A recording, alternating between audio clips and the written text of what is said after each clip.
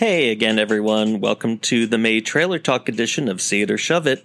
I'm your host, Greg, and I'm here to give you my predictions of whether May's biggest releases will be a See It or a Shove It based on the trailer.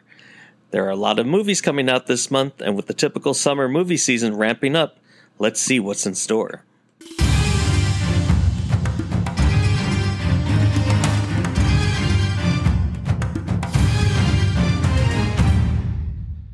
Opening this Friday, May 5th, the final installment of a beloved trilogy takes over theaters.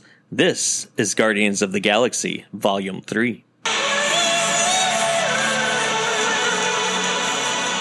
Don't forget. Where we came from. We have been running our whole lives. Pete, I'm done running. This trailer is giving me Avengers Endgame vibes, which was an incredible film, and the way they wrapped up the Avengers story was so good. I'm getting the same feeling that this will do the same for the Guardians movies. It seems like it's going to have a lot of the heart and the humor that we're used to from the series, and I think it's going to be enjoyable. You know, I was a little let down with Volume 2. I didn't think it was as strong as the first one, but I do think this one's going to end with a bang. I'm really looking forward to it, and if it's anything like the new Guardians of the Galaxy ride at Epcot at Disney World, then it's going to be a fantastic ride. So I think this one is going to be a see it.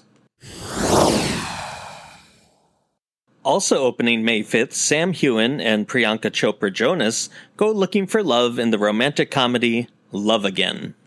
Mira, what are you doing? I'm just wearing my dead boyfriend's shirt and texting his old number. I begin every day thinking of you. Ever since I changed my number, someone's been sending me these texts. It sounds like a psychotic stalker. I think they're nice. You need to pursue this. It's been 2 years. There's nothing wrong with putting yourself back out there again. Why is every guy shirtless? Guess who's going to that awful hipster bar tonight? You go in there to get the D. You make it sound like I have a vitamin deficiency. Yeah, you kind of do. You have a vitamin D deficiency. This looks like a standard romantic comedy where, other than the trailer, I haven't seen any part of it, but I can pretty much predict what's going to happen in the movie from beginning to end. It also contains some stunt casting with Celine Dion as herself and an appearance by Priyanka Chopra Jonas' husband, Nick. So that doesn't leave me too hopeful. I'm going to predict that this one is going to be a shove it, although with enough charm by the leads to offset the predictability, it could easily switch over to a see it. Opening May 12th, Ben Affleck plays a detective looking for his missing daughter in Robert Rodriguez's directorial return, Hypnotic. I know you called the tip in on the bank heist. Who the hell are you? What makes total strangers pull off an elaborate bank heist? Are you familiar with the concept of hypnotics? Hypnotics. Hypnotics have the ability to influence the brain, sound, voice, Need a light? locking eyes. Hypnotics use them to make you see a version of the world that doesn't exist. This one looks like it could be very confusing. Affleck plays a detective who may or may not be living in the real world or seeing what he thinks he's seen.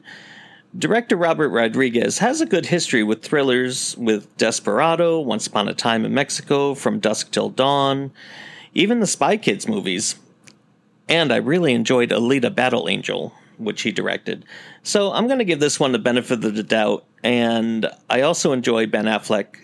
So the fact that it has a runtime that's just under an hour and a half leads me to believe that it will be a nice, tight mystery that doesn't go completely off the rails for too long, if at all. So I think this one will be a see it. Opening May 12th, those four friends who started a book club reunite for the wedding of one of their own. This is Book Club, the next chapter. Hello, you've reached the home of the retired and gifted. Where are you? I'm in a church. What? Are you serious? We're looking for a venue for the wedding. You are going to get married in a church? I'm shocked you didn't burst into flames as you crossed the threshold. To Viv and Arthur. Oh, thank you. I think we should all go to Italy. Italy? Whoa. We'll make it Viv's Bachelorette. So, despite the cast of Jane Fonda, Candice Bergen, Diane Keaton, and Mary Steenburgen, I didn't enjoy the first book club as much as I thought I would. And I'd watch any of them in anything, especially Jane Fonda. I love her. However, this one looks a lot more fun than that one, with them traveling abroad and getting into a bunch of shenanigans. I know it's kind of cliche to see horny old people getting into trouble, but with a cast as strong as this, they may make it work. They all reunite with supporting actors from the first one, including Don Johnson and Andy Garcia, so I think with the instant chemistry that they all have, I'm going to be cautiously optimistic and say that this one's going to be better than the first one, and it's going to be a see it. Opening May 19th, The Cars and Revenge both go into overdrive with the return of one of the most famous franchises. This is Fast 10. I know that this road has been very hard. And yet here you are, building this magnificent family. What's going on in that head of yours? Something little B said it. He said, Dad, they're not afraid of anything. But I'm afraid of losing someone I love. So, spoiler alert, at least this one doesn't seem like it's going to be blasting cars off into outer space like the last one did. So, it seems to be a little more grounded in reality. Oh, well, as much of a reality as the Fast and Furious movies can get. Joining the cast is Oscar winner Rita Moreno, who, like Helen Mirren, before her may be attempting to class up the series a bit, but I'm not sure it will work. I still have a bad taste left in my mouth from the ridiculousness of the last Fast movie, so instead of getting my hopes up, I'm going to predict that even though it seems to be a little more grounded this time, I think this one's going to be a shove it. Opening 2 days before my birthday, on May 26, Disney gives us yet another live-action remake of a classic. This is The Little Mermaid. You broke the rules. You went to the above world. A man was drowning. I had to save him. This obsession with humans has to stop. I just want to know more about them. Ariel! Don't! Poor child. I can help you. You can't live in that world unless you become a human yourself. Is that even possible? That's what I live for.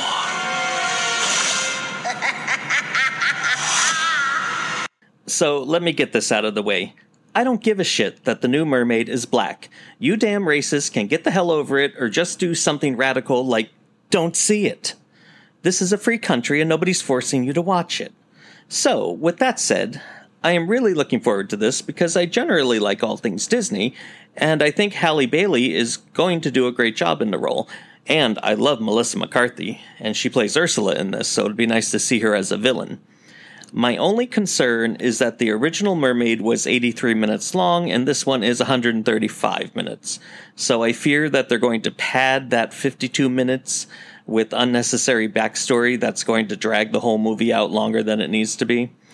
But I'm cautiously optimistic that this will be an enjoyable time at the movies, and I will predict that it will be a see it.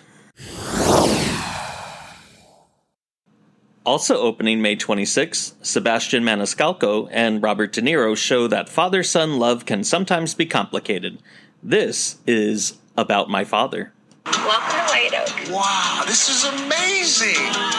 Hey, Miss Little Fancy, huh? It's called love and affection, man. Unlike you, when you met me at the delivery room, you chose to shake my hand. What else was I supposed to do? We just met. Sebastian, I don't know how you're going to fit in. What did she do? Where's my tea? Where's my tea? Don't these people have jobs? They got their money in the stock market, not in mayonnaise jars buried in their backyard. I just hope nothing gets stolen this weekend, because these people love to blame the immigrants. This looks very funny. I'm not entirely sure, but I believe this is based on Maniscalco's real-life experiences.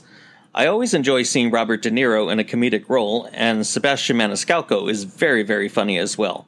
I believe he also wrote it, which bodes well for the amount of hilarity that will probably be in it. It looks to be good counter-programming for adults on the weekend where The Little Mermaid is also coming out, so I think I'm going to go ahead and predict that this will be a see it. Finally, also opening May 26th, Gerard Butler brings us his second action film of the year after January's Plane. This is Kandahar. Breaking news exposing the CIA's sabotage of Iran's nuclear reactor. Our cover's blood. We leave in 15 minutes. Stretch and point is an old CIA base in Kandahar. I'm supposed to go home, and I'll be with you.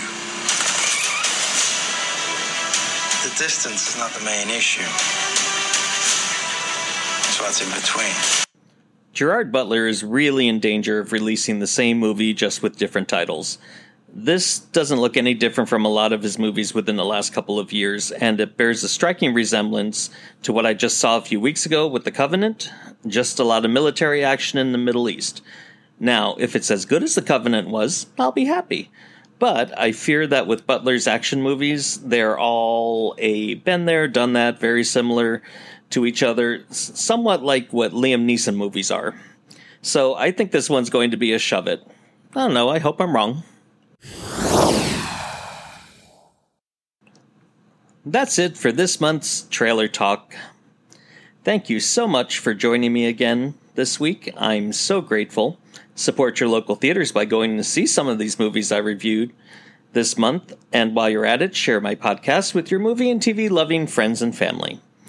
Don't forget, you can now drop me a line at seeitOrshove@gmail.com and let me know if you have any ideas or suggestions.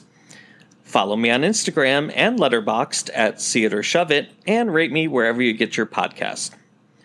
Come back later this week to hear my thoughts on Are You There, God? It's Me, Margaret, Sisu, Big George Foreman, among others. Have a great week, everyone, and I'll see you next time. This episode of See It or Shove It was recorded in Orlando, Florida, and is produced by Gregory G. Productions. Music by Mysterio Music. All rights reserved.